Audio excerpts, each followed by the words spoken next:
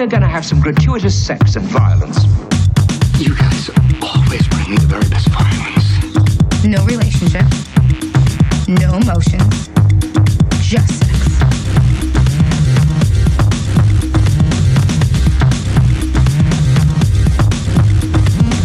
Hello and welcome to another exciting episode of Gratuitous Sex and Violence, the show where we watch movies and then talk about the only things that really matter, which is lots of death and lots of nudity and lots of interesting tidbits like that. Yeah, and fun facts. Lots of fun facts of a violent and sexual nature. My name is Orlando. Joining me as usual is my guest co-host and roommate, Ned. Say hi, Ned. Word to your family. How's it going? How you feeling? How you doing? You know, feeling good. I'm excited for a little movie action this week. Let's get some movie action. Please. Today's movie is Fright Night. Okay. Which is a 1985 American horror film. Written and directed by Tom Holland in his directorial debut. Tom Holland sounds familiar, but that's not just because I'm thinking of the name of the It's not person. Spider-Man. Okay, so that's the Tom Holland I'm thinking of. There's not... does he have any other notable, venerated films under his belts that I might know of? Or? So this Tom Holland, he's known for... He wrote the movie Cloak and Dagger.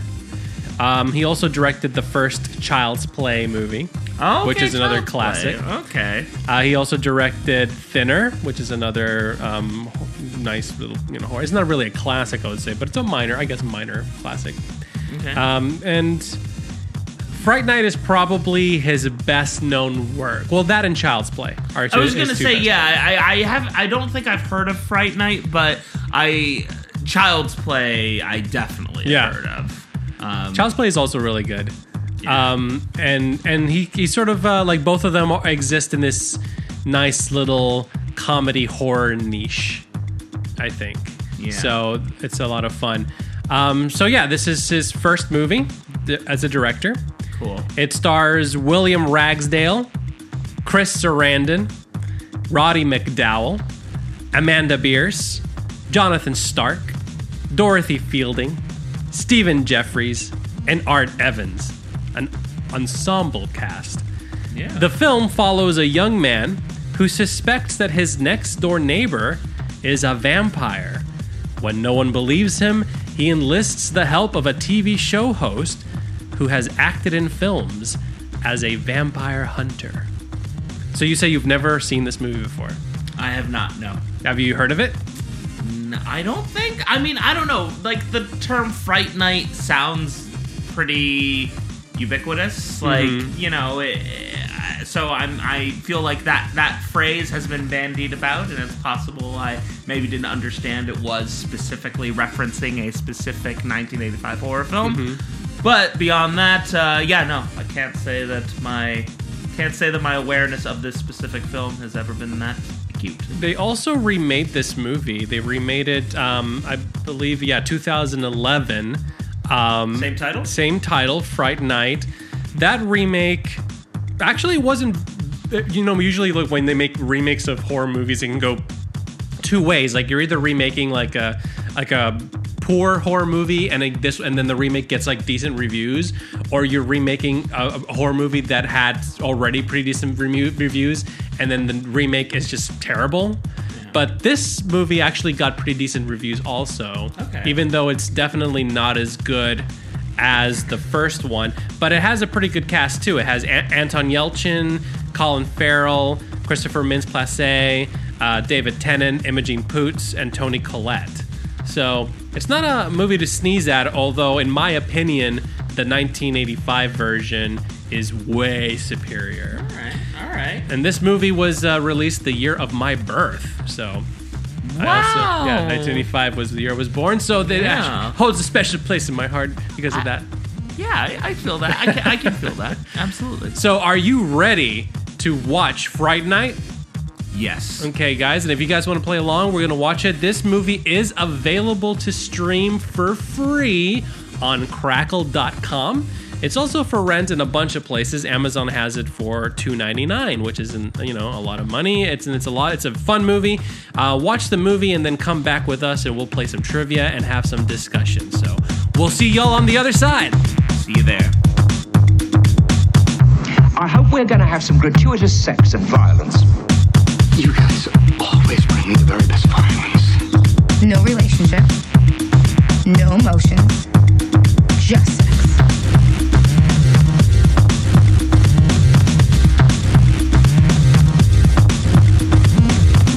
All right, and we're back.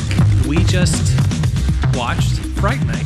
That we did. Very much so. All right, first reactions. What did you think? Well, that was a very 80s movie. Yeah, very 80s movie. And I guess being made in 85, it was just smack dab in the middle of the 80s. Right in the thick of the 80s. Yeah, just, same amount of 80s in front of it and behind it. Right. And boy did it show. Especially the music. I felt like especially during the club scene, I was just like, yeah, there was a lot of it. And I kind of appreciated it. That movie was fun. I had fun with it. I think that it definitely is. For a directorial debut, it definitely is. It's pretty strong. Yeah, it's a pretty strong movie. It's got, really good focus. I think they do a pretty good job of making our protagonist pretty likable for the most part. But not infallible. Yeah, not infallible by any stretch of the imagination, but certainly kind of, finding the right sort of goofy mix of just, a kid who is clearly in over his head as he deals with some supernatural shit. And the most of the supporting cast around him is also fun to watch and all of that. There is one exception to that, which we'll talk about later. That was very much nails on a chalkboard for me. But yeah, I found it to be fun. I found it to be goofy. Not a lot of scary stuff in there for the most part. It's a good mix of horror and comedy. Yeah, definitely. Yeah, and it definitely felt like more comedy and more kitschy than horror. I will say I was definitely impressed with some of the makeup effects that they did. The special effects are pretty great. The special effects were actually quite good. And in a way, some of those distorted face looks were actually kind of some of the scariest stuff. Right. Especially that moment at the end. Spoilers.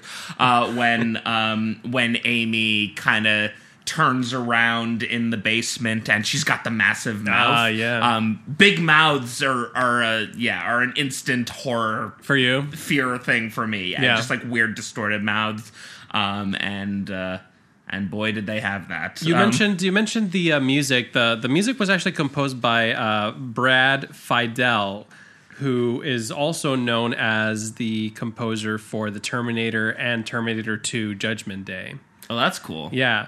I actually really love the music in this movie. It's very 80s. It's very new wave, but it's also very hypnotic and sensual, and it really fits, especially the main vampire theme that you hear whenever Chris Sarandon is doing his thing. And very much so. Yeah, it very much accentuates everything that he is doing. I would definitely say Chris Sarandon is one of the best things about the movie. Oh my god. He's amazing. Yeah, he's really good in this.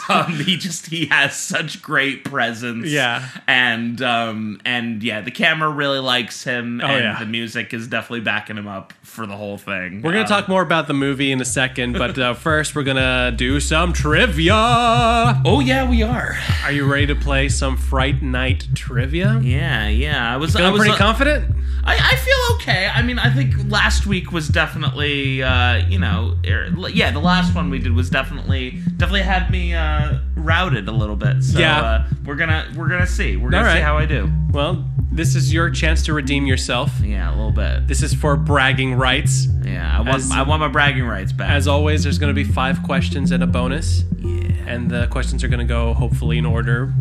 Least challenging to most challenging. From least difficult to most difficult. Or least challenging to most challenging. Difficile.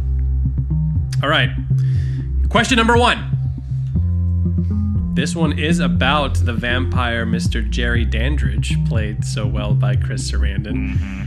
Jerry Dandridge has a proclivity towards what type of fruit? Towards apples.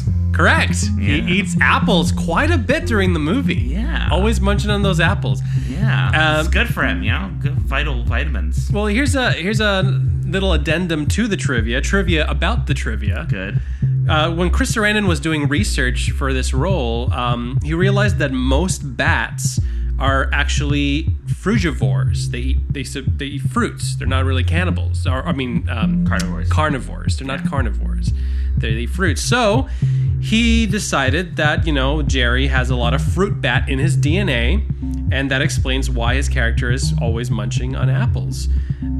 He decided that his character uses it as a way to cleanse his palate after draining the blood of his victims.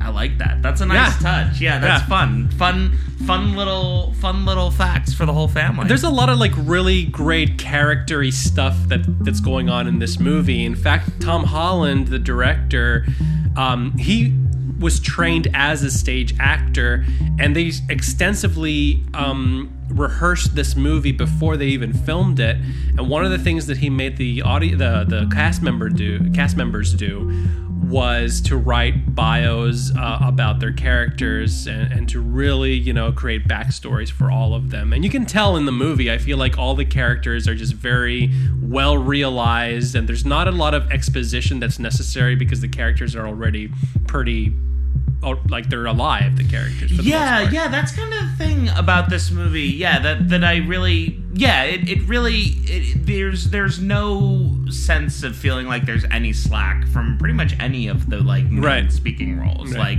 Everyone is just, everyone's really invested. Everyone is fully realized. There's never anything generic in this movie. Everybody pretty much has something specific going on, and that's really cool. I appreciate that this director, really likes to work with actors. Right. That's always nice to kind of hear about directors that are doing what we can to help facilitate the good work for them. I agree. All of that. So that's fun. All right, so you got question number 1. That was super easy. Got it? And here comes question number 2. Are you ready? Yeah. What class is Charlie failing? Ooh, he's failing trig. Trigonometry! Yeah, man. As I did not do well with trigonometry. I'm not a big math guy either. Yeah, I liked math a lot in high school. Mm-hmm. I was in all the advanced math classes. But when we finally got around to trigonometry, there was never a point during any of my trig tests where I felt oh, okay, yes, I understand this. Oh, wait, sorry, no. You know what? It wasn't trigonometry that was wrong for me. It was calculus. Calculus. Calculus was the one that I remembered, I got through all of my high school math, and I was there has never been a point where I actually was yes, I understand calculus and know what I'm doing. I basically just, struggled through it, and all the calculus parts of my final exams, I was just I'm just gonna take those losses there, and then just did well enough on the other parts of the exam. Yeah, those are both subjects that I'm I after studying them, I basically have no knowledge of them anymore. They're just my brain decided not to retain any of that information. But you got that right. That's trigonometry. Here comes question number 3. All right. What is the steak that Kills Evil Ed fashioned out of? It was from the stairway. It was taken from the sort of the banister of the stairway. Right? Because he runs down the hall and crashes into the stairway and banister. Yeah. He crashes into a table and into the banister. The table leg. It's a table leg. It's from the table. Leg. Oh, I missed the table. No! My downfall begins again. And then he stabs that wolf right in the heart. All right. Well, there's a bonus question, so we'll see. The makeup for Evil Ed's wolf transformation took 18 hours to put on. And while he had the wolf head on, the crew, they began pouring what they thought was methyl cellulose into his mouth, and that was used to create the illusion of saliva. But when Jeffries, the actor, began to complain about the taste, Mark Brian Wilson, the makeup artist, realized that they'd been using prosthetic adhesive, which was gluing his mouth shut. Oh no! Yeah. Oh dude. Oh yeah. Oh. That's really unpleasant. Oh, I mean, look, I'm not gonna lie. When I was talking about how, like, you know, there was one exception to the likability of the allies, that exception was Evil Ed. I found him absolutely unbearable. But that's awful to hear. I feel terrible for that actor that he had to go through that. Yeah. That sounds terrible. Yeah. Yeah. Oh. I mean, all the makeups in this movie, I feel like it just takes such a toll on the actors anyway, and there's such an extensive makeup in this movie, and like they're all like, I can't, except for I guess Charlie and Peter Vincent never actually had to do a lot of makeup, but all the rest of them had to do a lot of makeup effects. Yeah. Another thing is about the contacts. So back then in the 80s, contacts weren't as sophisticated as they are now. They were basically made out of hard plastic.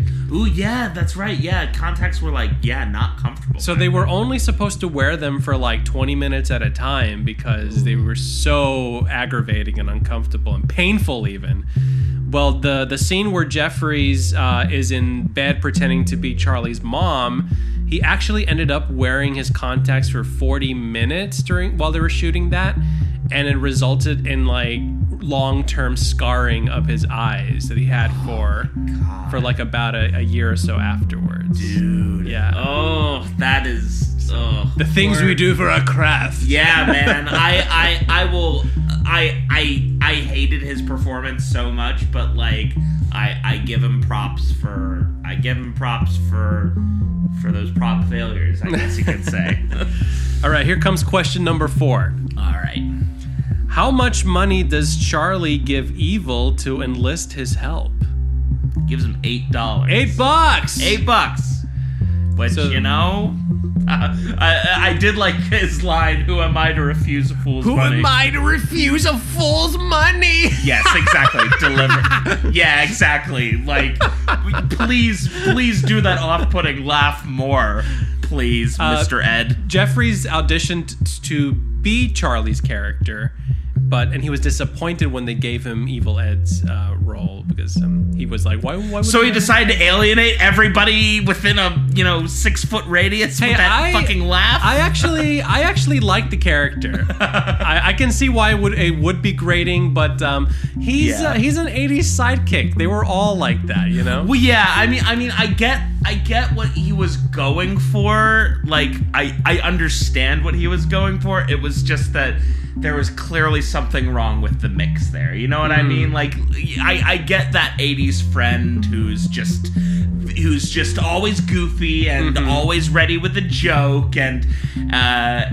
even, yes, is a little bit annoying, but you have to still be annoying in a way that shows that you're still there. It felt like he was in a completely different universe from like the other characters. Cause like, again, he was more cartoony. Yeah. And the whole movie like kind of has a kitschy cartoony feel. Yeah. But his performance I felt was just kind of way off in some weird direction. some other fucking cartoon.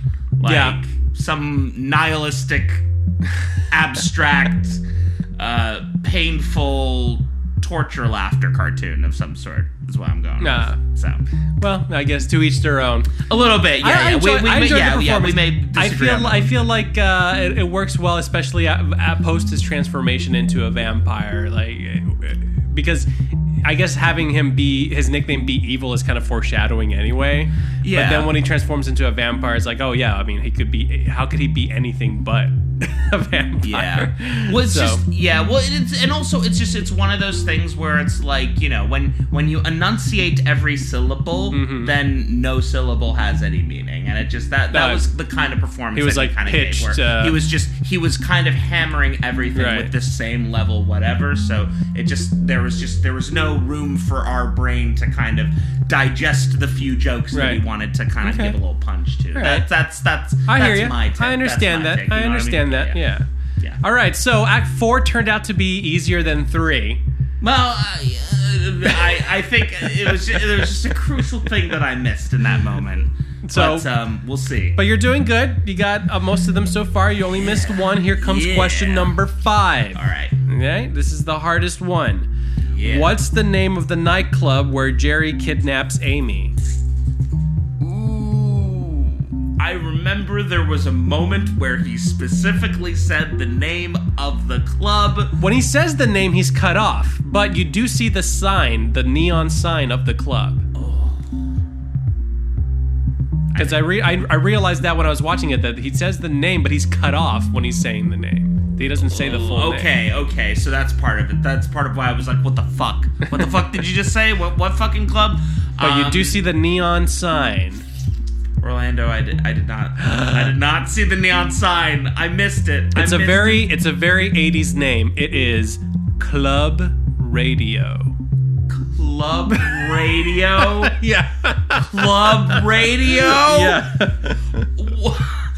Our establishment's defining characteristic is that we play music from the radio at this club. That's what the youngins like, right? They love radio songs. Oh yeah, those kids out there, they love that radio music. Human music. Human music. Oh god.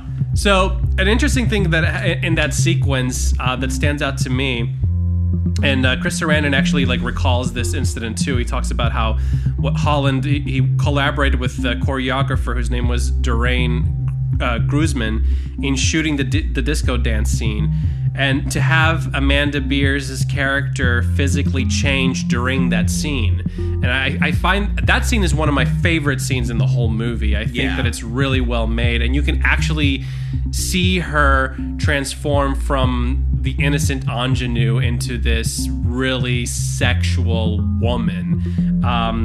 And she goes from looking rather dewy, innocent looking to this femme fatale. She grows up before your eyes. That's also the scene where she realizes that Jerry is a vampire, when she's I love when she's dancing and she looks at herself in the mirror and she's dancing by herself. It's some very, very cool touches in that scene. And then of course Chris Sarandon just bringing on the sex appeal. Holy fuck. Oh yes. That man was just sexy. That long sleeved whatever he was wearing at the club. I was like, at first I was like, oh, he's going out in public at night. How is he gonna make that work? But then he was just in the club, and I was like, oh yeah, he's blending, seducing people without even trying. Yeah. You even noticed that all the women were just reaching out to touch him. Yeah, I know. It was pretty great. They just wanted a piece of it. Yeah, I get it. I get it. Jerry. Totally get it. All right, so you got 3 out of 5. Yeah. So you could use this bonus. I could. I really could. I actually have 2 bonus questions this time. Okay, let's see. Let's see if we need them both. But because also, I'd be curious to hear them both. One of them is easier and the other one's harder, so I thought, well, let's do the easy one also, just in case. So here's the easy one first. Okay. Bonus. Peter Vincent makes an allusion to horror movies that feature demented madmen running around in ski masks hacking up young virgins. Which notable horror film series features a killer in a ski mask?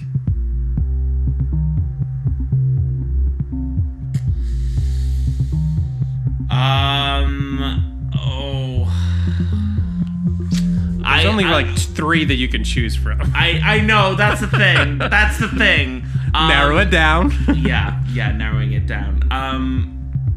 One also part of it is that. Okay, wait. You know what? I'm gonna just commit. I'm gonna shoot my shot. Okay. I'm gonna say the Friday the 13th series, because that's the one that has Jason, right? Correct. It's Friday the 13th. Good. Okay. Okay. Good. The ski mask doesn't actually make an appearance until the 3rd movie. Yeah. But I remember hearing that. That Jason wasn't really Jason until right. later in the series. But that's the iconic Jason look, is him in the ski mask and with, I think, like a machete, just like hacking people down. Yeah, I remember that. The only other two choices that you could really have picked from were Friday the 13th. I'm sorry, Nightmare on Elm Street and the Halloween series. Yeah, those are the other two iconic 80s slasher series, and they both feature villains in really iconic get-ups. Freddy Krueger has the knife fingers, and Michael Myers from Halloween has the William Shatner mask. That's the thing. That I almost got tripped up there. Like I knew it was really a reference to Jason, but yeah, I think if I was thinking about the wrong thing at the wrong time, I might have said Halloween instead of Friday. But you didn't. You got it. Yeah. A bonus addendum trivia to the trivia. Okay, good. One of the bouncers at the club, whose name is Nick Savage, the one who first confronts Jerry, he actually plays one of the 3 motorcycle gang members killed by Jason Voorhees in Friday the 13th Part 3. Oh. So, nice interesting piece of overlap. Cross-casting there. Yeah, it's the horror film industry. Here's the extra bonus. Now, this one is pretty hard, which is why I gave you the easy bonus. But let's see if you know it, okay? Yeah. This is a pretty interesting tidbit and detail in this movie. What type of Japanese gaming machine does Charlie have in his room? Ooh, I don't know. I don't know. But you recognized the machine. I remembered it as it got smashed up. Right. In that scene, and just being like, oh yeah, that's a weird fucking thing that he has there. Just randomly. It's called a Pachinko machine. That's a Pachinko machine? Yeah, that's a Pachinko machine. Oh my god, I can't believe it. There was all this controversy around Konami, the developers of one of my favorite game series, because basically Konami no longer makes video games. They now make pachinko machines, which I don't know if those are like digital pachinko machines or something. I actually meant to say pachinko. I don't know why I put the L in there. It's pachinko. Yeah. Oh, okay, cool. It's the same thing. So they only make pachinko machines now? Or basically they've pivoted away from That's really weird. AAA game development and now make pachinko machines. It's a big industry in Japan. So in Japan, pachinko machines basically fill in the niche that a slot machine would in America. Now in Japan, gambling for money is technically illegal. So they get away with it. While they have these pachinko parlors, you actually trade in the balls that you earn for tokens, prize tokens. And then you can take these tokens to other businesses where you exchange the tokens for money. And the other businesses are not by name attached to the pachinko parlors themselves, but in reality they are. So the casino makes the money back that way. Interesting. Yeah. Where there's a will, there's a way. So that's a pachinko machine. That's a pachinko machine. That's the root of all my sorrow. Good Lord. Well, that's the end of the trivia. Good job. You did pretty all right. I did okay. I think about the same as last week. So I've got some work to middling bragging rights, but you'll do better next time. I'm sure. I think so. Now, one of the things that I love about this movie is that you can tell that it's a labor of love. Like you can tell that Tom Holland really respects the source material of all those like kitschy horror movies that I'm sure he grew up on, featuring Vincent Price. In fact, the Peter Vincent character was named after horror icons Peter Cushing and Vincent Price. And Holland specifically wrote the role of Peter Vincent for Price, but Price, his health was kind of ailing at the time, so that's why they went with Roddy McDowall, who I actually think is really great in this movie also. But you can tell there's like love and detail just poured into every aspect of this movie. Yeah, I agree, definitely. They don't shy away from like any details in like the writing and the characterizations, and definitely in the effects. They definitely for the most part, I would say they invest time in the most interesting moments. Like, I think the dance scene is actually kind of like a perfect example of really that. Great. Just there's this kind of awareness of just like that they've fostered really good chemistry, and so they really just put in that effort to really make that scene pop, and to sort of mix up the chase with the vampiric seduction, and I think it was awesome of them to do that, because you need to find opportunities for the vampire to kind of do what the vampire does best, which is seduce. Like, you don't want it to just be a generic creature feature where it's like, well, the cat's out of the bag and we know he's a vampire now. So I liked how they incorporated, the opportunity to kind of let him do his little seduction that leads to his prize. There's a lot in here that are just like touches that are homages to the Hammer horror films, and then of course the American Vincent Price movies, which I mentioned, and just putting that nice little sheen of like an 80s teen comedy. It's just a lot of fun. I really enjoyed it a lot. Whenever they were filming it's interesting that Columbia Pictures, they actually gave this movie the lowest budget of any movie that they had that year. They didn't really have a lot of expectations for it. In fact, they were focusing all their attention on a John Travolta, Jamie Lee Curtis film. And I want you to tell me if you've ever heard of this movie. It's called Perfect.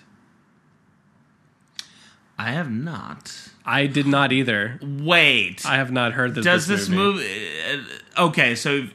Wait. It's some sort of romantic drama... John Travolta and Jamie Lee Curtis? John Travolta and Jamie Lee Curtis.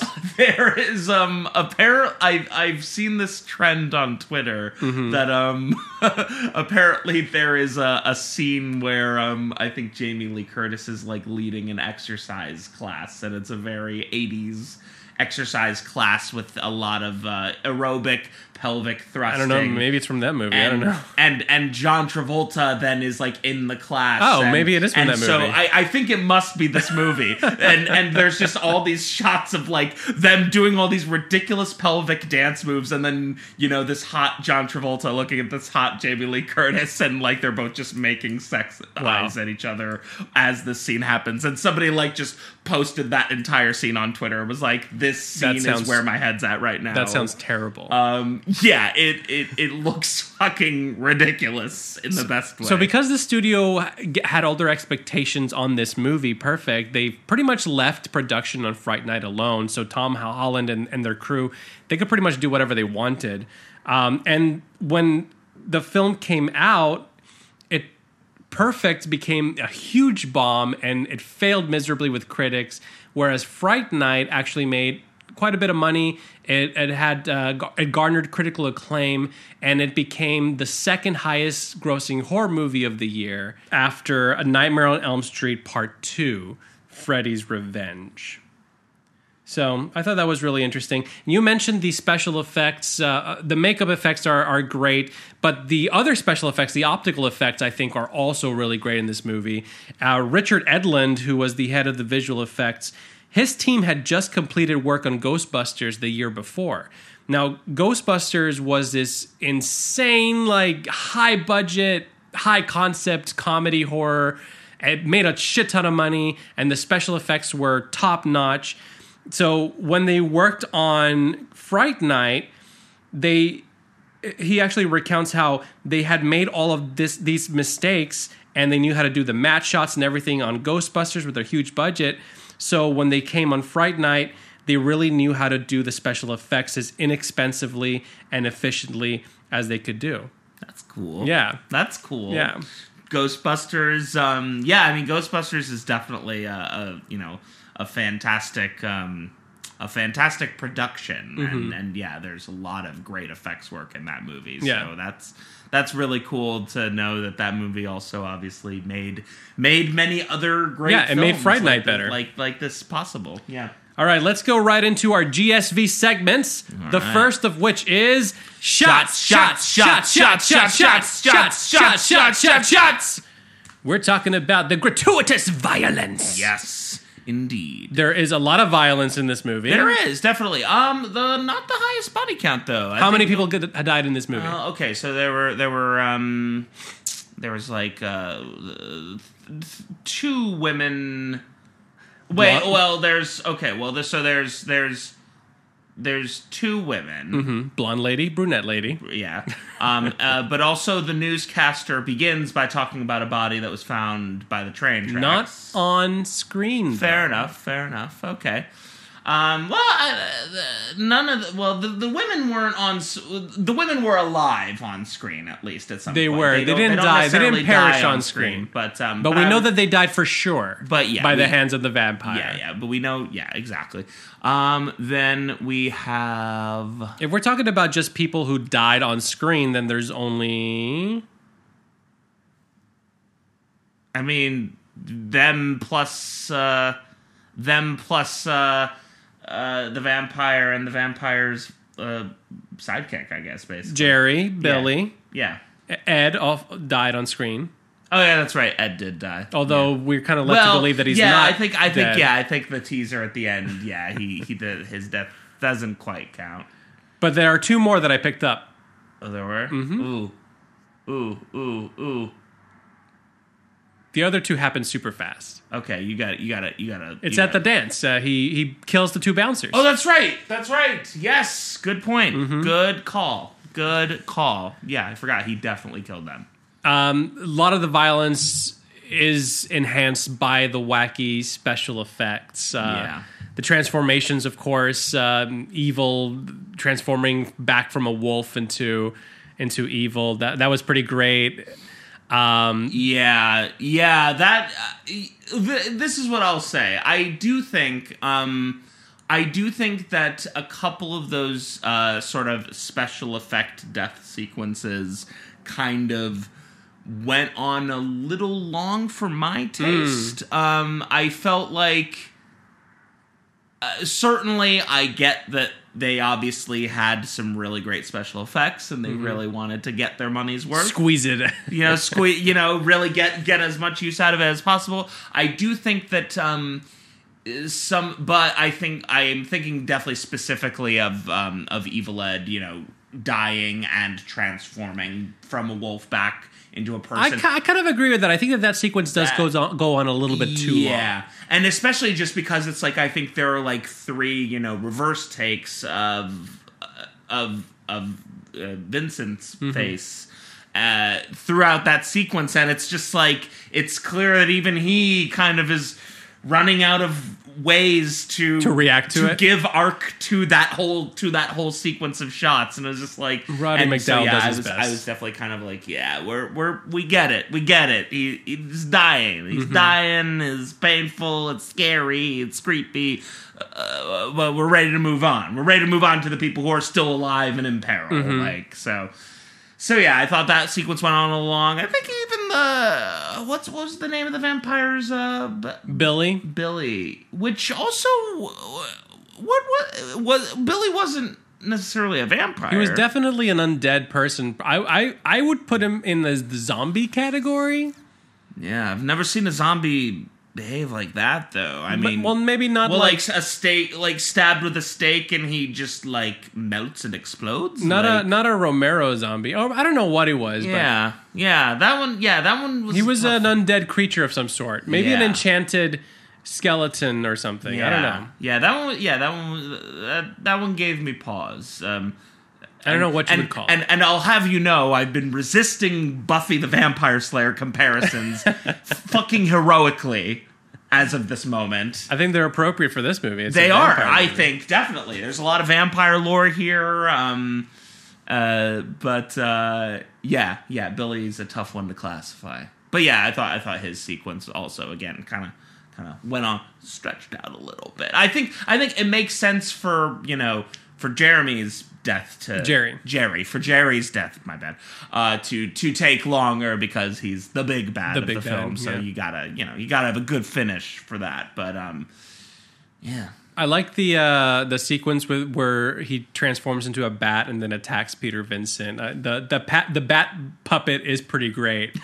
And when they were filming it, apparently they had trouble keeping the puppeteer out of the shot. Yeah. And apparently Roddy McDowell like hit him the puppet so hard once that he cracked the skull of the puppet, and they had to like delay filming for 2 days while they fixed it.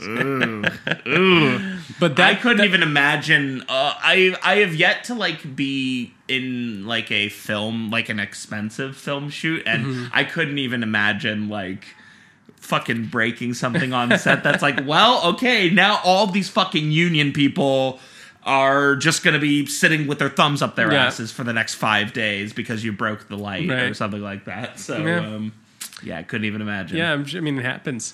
But that puppet is pretty gnarly. I liked it a lot. Of course, like all the vampire effects are great. Jerry's fingers are so great, like when the elongated fingernails. Yeah, when they get a little longer, and you got those long nails. I really liked like the first time when he got like stabbed, and then he like turns around and you see like the monster face for the first time. In Charlie's room. I definitely really liked the makeup work. It was all just really. They actually the team constructed this special pencil to create that effect of him pulling the pencil out of his hand, so that it could be seen in a seamless shot, and they actually, like, the director or the editor, I don't know, but you know, the director is overseeing everything, so I'm sure it was ultimately his choice.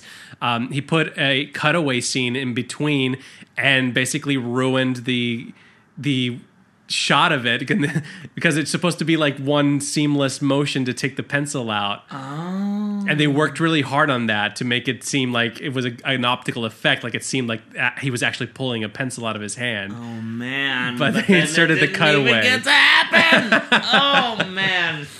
Stupid fucking directors. I know, ruining all the work. Yeah, ruining his own movie. But I mean, everything with Jerry is great. When he shows up in the room and just like flinging Charlie around, and even like I think like in the chaos and the violence of the club, how it just focuses on his calm presence, I think is really unnerving to me. That was one of the parts that really worked for me as a horror film.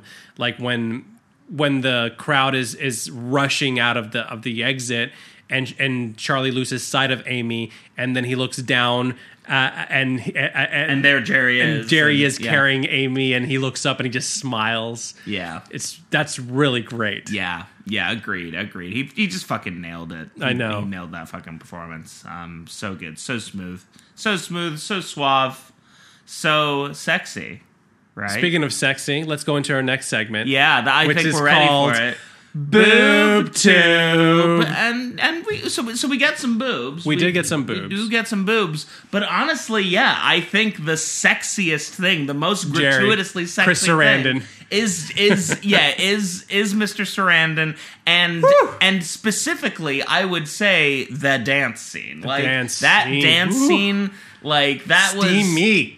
was that was all the steam I fucking needed. Like just Yeah, it was just so. Yeah, the music powered it. Mm-hmm. That 80s, that you know. That undepletable resource that is the 80s music. Because to me, like, there's a reason why I love 80s movies and I love the music in 80s movies, the synth music.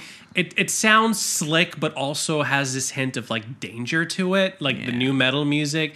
And in that movie, that sequence in the movie, it has like that sexiness, but it also has that edge, that makes it seem like off kilter and really dangerous. Works well with the subject matter, definitely. And then, of course, like we mentioned, we see Amy basically grow up before our eyes, and that like her hair is like perfect, and then by the end of it, it's all teased out, and she's glowing from like sweat, and then he takes her home with her, and does the vampire version of fucking, which is biting the shit out of her neck. Yeah, very much so. I will say, because again, I think the dance scene is definitely one of the highlights of the film. It's one of my favorite things.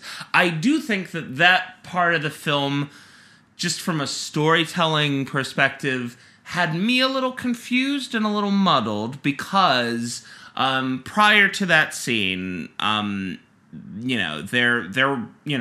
they're walking home. Evil Ed does his, Evil Ed dies in the whatever, but they don't necessarily know that he's dead. But also at this point, they've also gotten freaked out and are like picking up the pace. And then they see Jerry on the street and are actively fleeing him. And like then he, magically shows up right in front of them. Right. And then they fucking book it. So like they're running from him and they clearly fear him.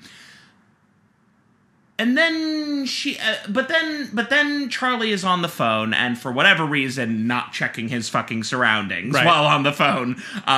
Classic 80s mistake. Yeah, classic 80s mistake. But classic 80s mistake aside, the point I'm driving to though is that then she is catching these glimpses of Jerry in the club, and so what I'm wondering is if Jerry is like making her his thrall at that point, like is he using hypnosis on her during that sequence? I think that's established because when he's walking around, all the women are reaching out to him. Like he has this seductive presence. Okay.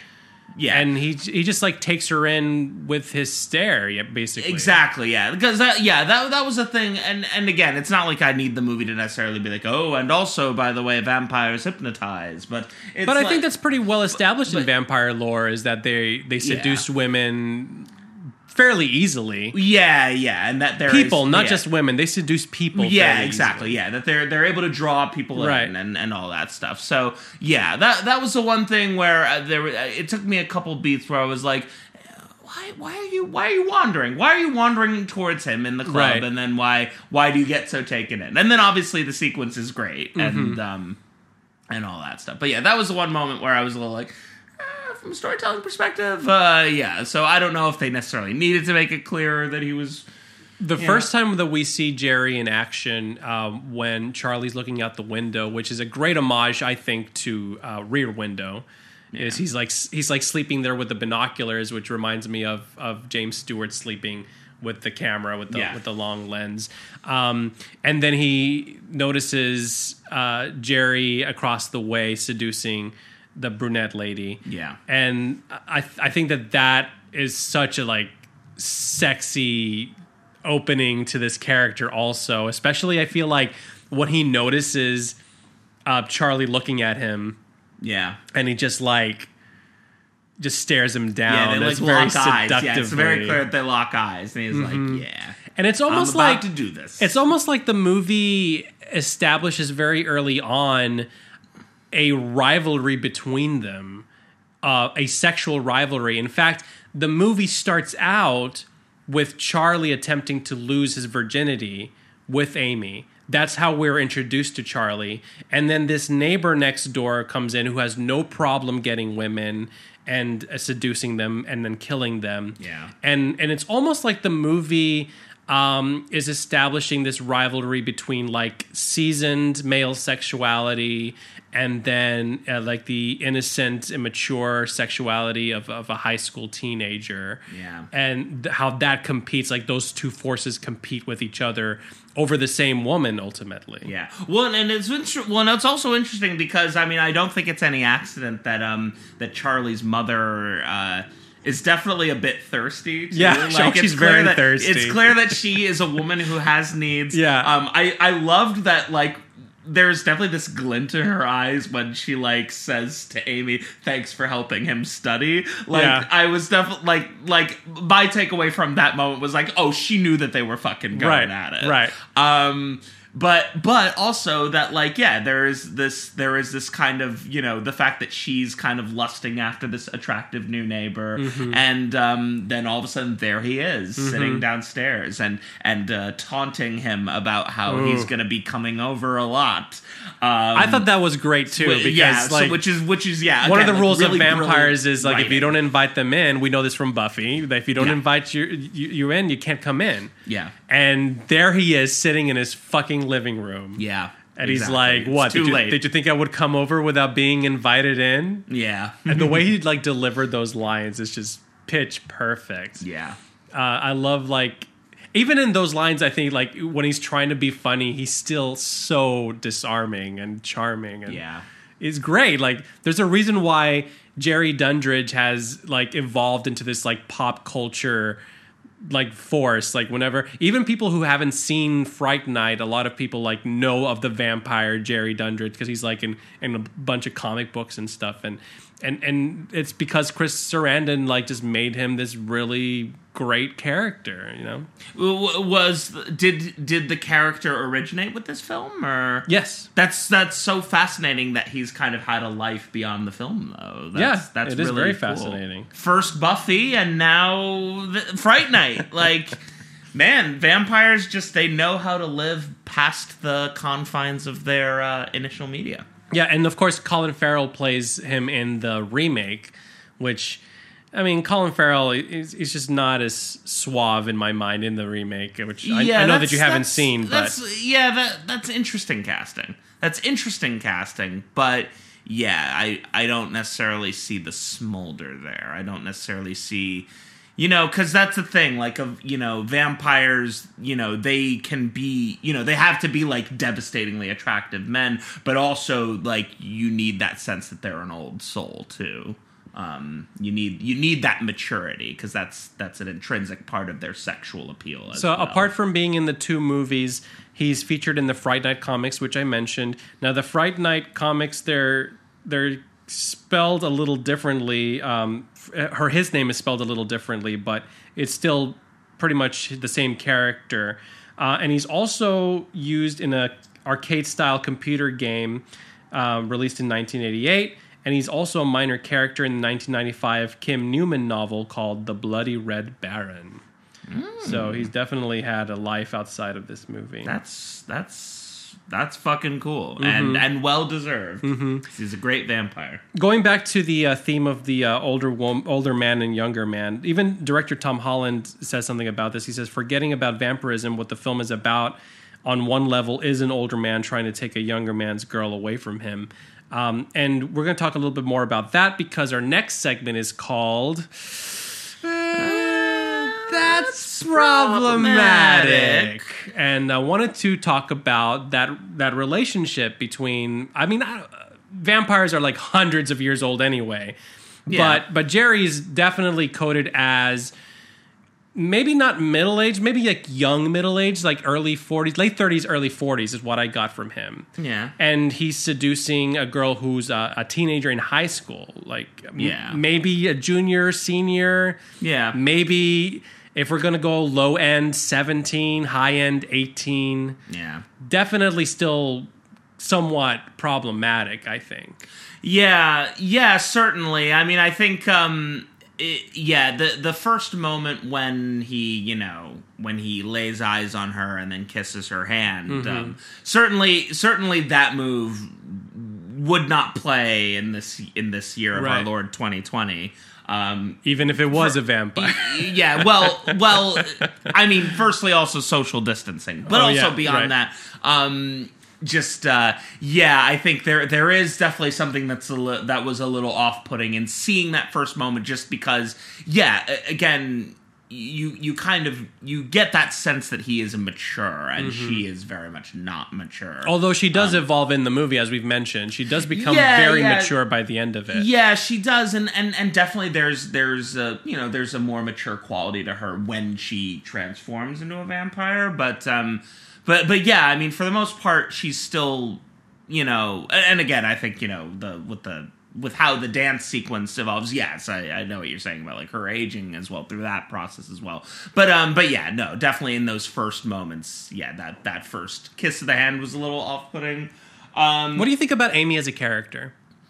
I like her. It's interesting. I mean, there was one little problematic thing that I wanted to mention, and it's like, you know, it's a small moment of just of that first moment that she's kind of repeatedly telling him no when Charlie keeps trying to push things forward. All I ever hear is no. Exactly, yeah. And then he goes and kind of says that to her, which I was definitely like, look, that she's setting clear boundaries that you keep then And he does trying to push recognize past it and yeah, ask for forgiveness, you know. Yeah, he does make it right, but yeah, I just wanted to call out that first moment. I think that's supposed to. I mean, I agree with you completely. I think that's on purpose. I feel like that's going back. That's going back to that whole like a teenage male teenager sexuality versus an older experienced male sexuality. Yeah, definitely. And all of that, including when she does, you know, come to the decision, like, okay, I'm ready. But it's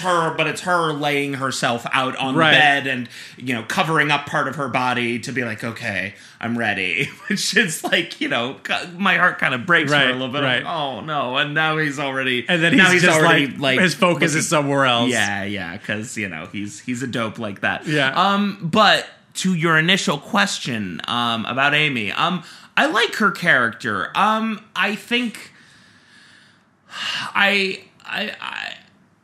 it's interesting because I think that in terms of the that's problematic conversation, I don't necessarily feel like there is that much. I mean, aside from the age dynamic thing between her and Jerry, there isn't that much about her character that kind of feels particularly cruel, because I think that she actually is pretty mature and communicative. She's more mature than Charlie is in many instances, and the way she kind of tries to bridge the weird divide between them. And also because, like, when it's clear that Charlie has gone down this rabbit hole of this, like, vampire, you know, fantasy that, you know, from her perspective is clearly a problem, she actually, like, kind of goes the extra mile that, like, even though he's been, like, treating her like shit, she's like, oh no, it's clear he's actually going through something really serious, and like, kind of tries to put in the effort to try to find a way to, like, snap him out of it. And she goes out of her way to, like, she pays Peter Vincent $500 to go help Charlie, basically. Yeah, she shouldn't have done that. She shouldn't have fucking given up her $500 savings, but that was bad. But her heart was in the right place. But yeah, it definitely speaks to it speaks to kind of like the compassion of her character, and also that, just, you know, she clearly she clearly kind of is cognizant of the situation as it evolves, and so yeah, I thought she was kind of a great character. I mean, I think, you know, it just kind of it sucks that we don't get to see her character go much further than that, because I think for, like, basically the last third of the movie, she's pretty much, like, either under his thrall spell or is a vampire. So we don't necessarily get to see that much resolution much further growth. It is ultimately Charlie's movie, and she exists in the movie basically to give him the impetus to grow up. Basically. Exactly, yeah. She bolsters his arc. So, you know, again, you know, if we want to call out problematic things, there is just, you know, female character who is a romantic interest whose sole purpose in the plot is to bolster the development of the male. But compared to, like, other, like, 80s horror movies, she is pretty well developed. I would agree with that. Yeah, definitely. Certainly much more well developed than any of the female characters in Society, for instance, if we want to go back to you know, another horror film we've discussed recently. Not that there's really any level of direct comparison between these two movies, partially because I think this movie kind of is more tightly structured, and also because I think Society actually had much bigger, grander, loftier ideas, and stuff like that. Yeah, so this one's just like trying to have fun. Basically. Yeah, exactly. Yeah. I wanted to talk a little bit about the queer coding in this movie. Did you pick up on that at all? A touch of it, yeah. Certainly, I think a bit between Jerry and Billy, to be sure. Definitely hints of that in their dynamic. Do you think that that's problematic? A lot of times horror movies queer code their characters, and I do feel that that's a problematic tendency. But that's a discussion. That's a grander discussion for another day. But we can talk about how this movie specifically pulls it off. Well, I think that the queer coding kind of plays out in another interesting way, which is in when Jerry corners Ed in the alley. Yeah. Because I think there is that moment that we kind of see Ed kind of trapped in the thrall spell a little bit. Absolutely. So I think that there might be something a little problematic there. And his promises to Ed also is like, you'll never be bullied again, blah, blah, blah, blah, blah. Yeah, it's very much a grooming that takes place. Exactly, yeah. I think there's kind of more problematic hints in there in terms of that relationship, because again, now we're looking at like a very clear power disparity between this, older, more mature man and this younger kid who's, much more insecure. Yeah. And all that stuff. So I think, so I think there's potential for problematic messages to be taken away from that, in terms of just, this assumption of queer predatory nature. So I think that can probably come off the wrong way and can send the wrong message. Is that something that you think is inherent to the vampire genre? Because I feel like there's a lot of the vampire, stories that I've read or watched. The vampires pretty much like want to fuck everything. A little bit, yeah. There is this kind of interesting thing about vampires, and I guess I'm going to pull in Buffy a little more for this. Please do. Yes, that vampires kind of are these like transcendent beings that they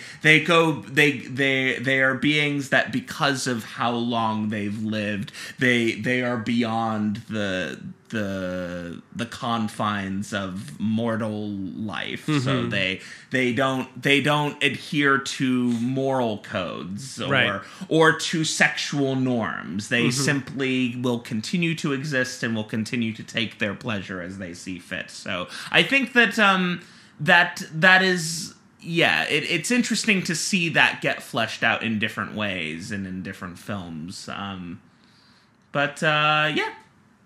I don't know. That's an interesting question. What were some of the things that you noticed about some of those coding choices in the film? So Jonathan Stark played Billy Cole, and Chris Sarandon.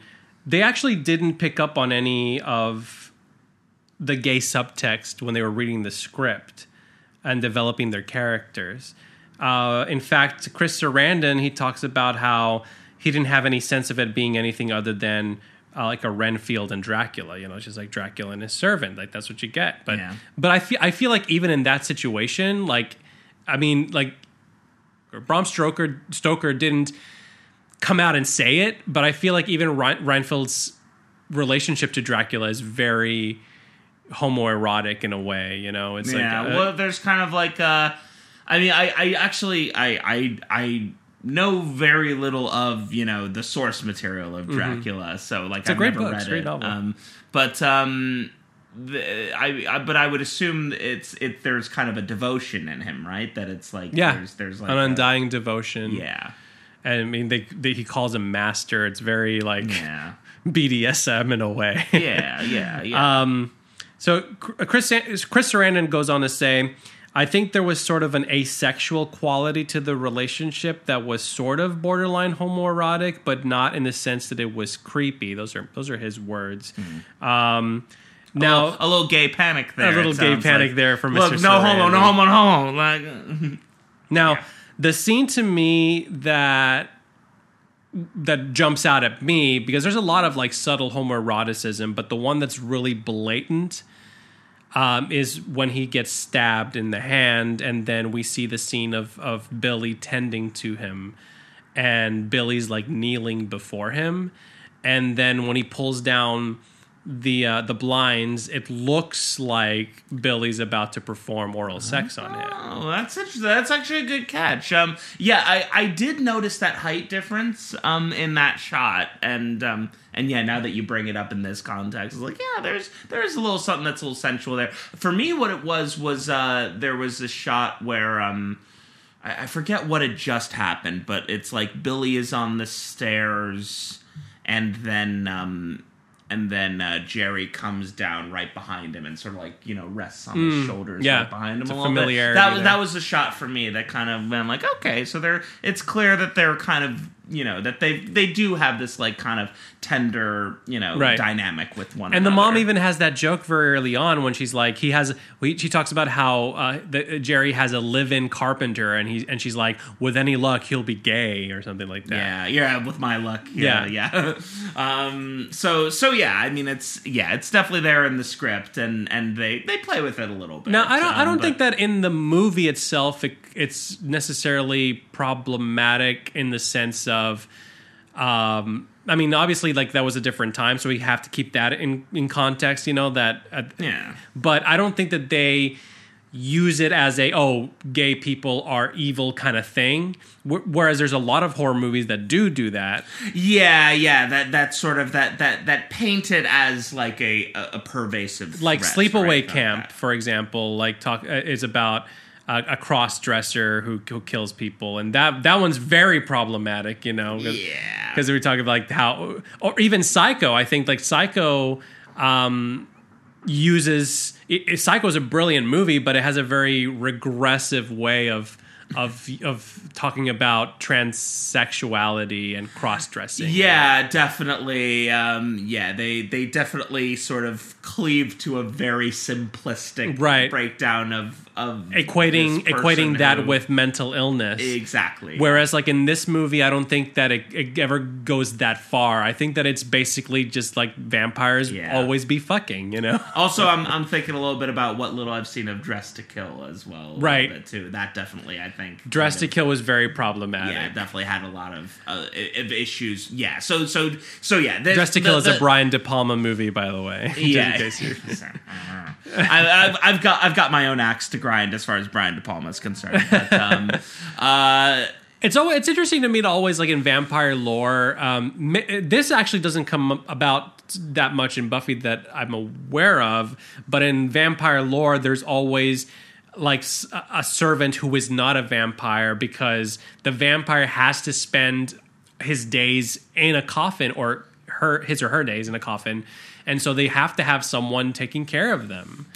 Yeah, they don't have that in Buffy that much, save for the one episode where Dracula does appear in the Buffyverse. Yes. And for that one, he specifically recruits Xander to be like his sort of human, his Reinfeld. Like so there is a little bit of that there, but other than that, Buffy doesn't really necessarily play with the sort of mortal companion angle that much.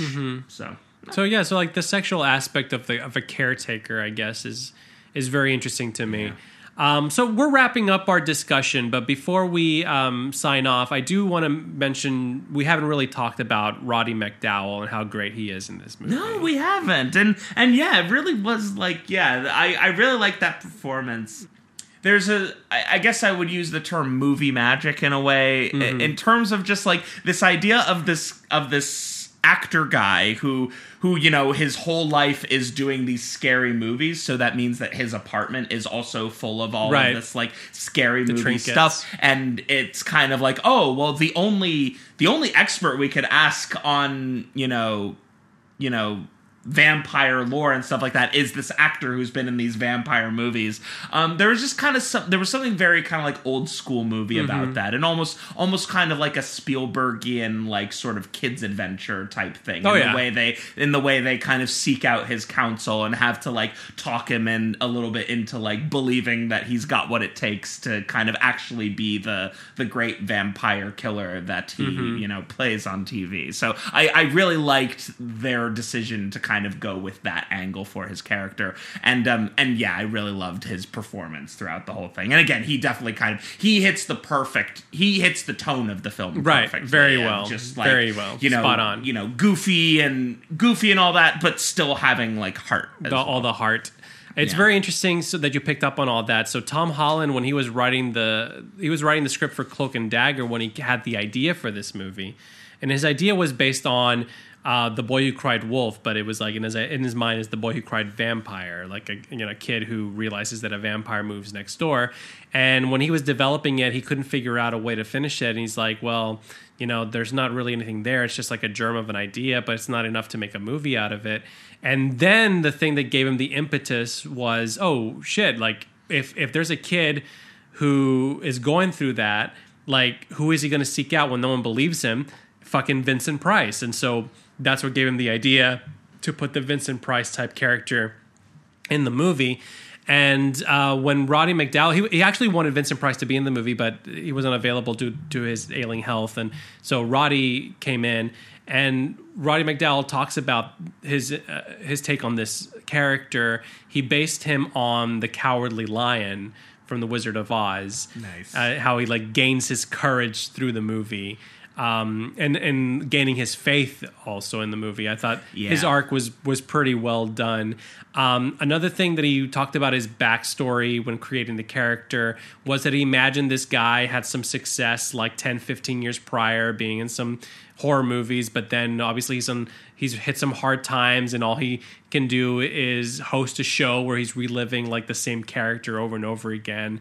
So he's kind of like at the end of his rope too, like he doesn't have anyone that believes in him. Yeah. And so for these like kids to come in and give him again like the spark to bolster his own belief in himself, kind of thing.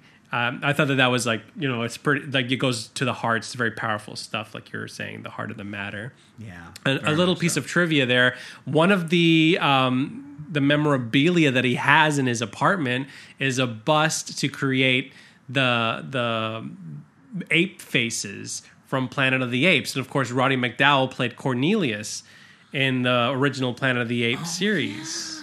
Oh wow. Yeah. That's cool. That's a nice little piece of I mean, Roddy McDowall is a legend. Yeah, I love him. He's and I don't think I've ever seen him in a movie that I've hated, or at least not his performance in a movie. He's great. Yeah. So, that brings us to the end of our discussion. Yeah. That was Fright Night. Final thoughts, Ned. Do you think that this was a bad movie, a so-so movie, a good movie, a great movie? What do you think? I would say this movie was really good. I really enjoyed it. I am much more curious to see Child's Play now, I guess I would say. Child's Play is pretty good. Like, I had no interest in anything to do with the Chucky verse originally, because honestly, like, the first time I saw, like, you know, pictures from the Chucky films, I was like a very young kid. I was like, that is the most fucking terrifying idea I've ever heard of in my life. Right. But now that I've seen this movie, it's a movie that I would definitely be curious about. We may have to watch again. Child's Play, but I will say this. If we watch Child's Play, we have to watch Child's Play 2, because Child's Play 2 is the better movie. It is? Okay. It's not directed by Tom Holland, but Child's Play 2 is, in my opinion, the best movie of the Child's Play franchise. Okay, we'll see. We'll get around to it, because like I said, it's still a little horrifying to me. But my point being, I really enjoyed this quite a lot. It was very fun. Good, clean fun. Can always use more Chris Sarandon. It makes me want to watch Princess Bride now. Definitely makes me want to see Princess Bride again. Talk to me about this movie. How are you feeling about it? I love this movie. Yeah. I don't know if I would say it's a great movie, because objectively, like, it does have some issues, but I love the shit out of this movie. It is a very good movie. It's like you said, it's a lot of fun. I love the touches, all the little details in it. I feel like it's really rewatchable too, because I feel like every time I see it, I pick up on something new in the movie and in the performances. I I do not think that Ed is grating. I actually dig the performance. I think it's a great sidekick and a good comic relief. But, to each his own. I understand your points about it. No, absolutely. I get why one would find him endearing. I think he's like really quotable, and I like his. Yeah. I like his weird voice. I like it. I like everything about it. Yeah, no, he definitely has great lines, and he certainly has conviction. And Lord knows, as you've delivered via trivia fact, he's been through the ringer. He's as a been result through the of ringer for this film. movie. So I give him mad props for that. To be sure, absolutely. This movie is, I think, like I mean, it was popular when it came out, but I feel like nowadays not a lot of people really know about it, and I feel like it's one of those gem of a movies that whenever you come across it and watch it, you just fall in love with it. It's a very lovable horror movie. Yeah, I would agree with that. So I enjoyed quite a bit.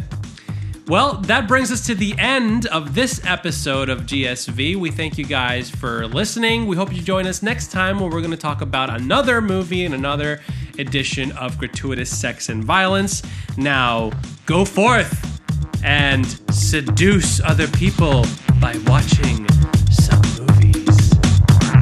I hope we're going to have some gratuitous sex and violence. You guys always bring me the very best violence. No relationship. No emotions. Just sex.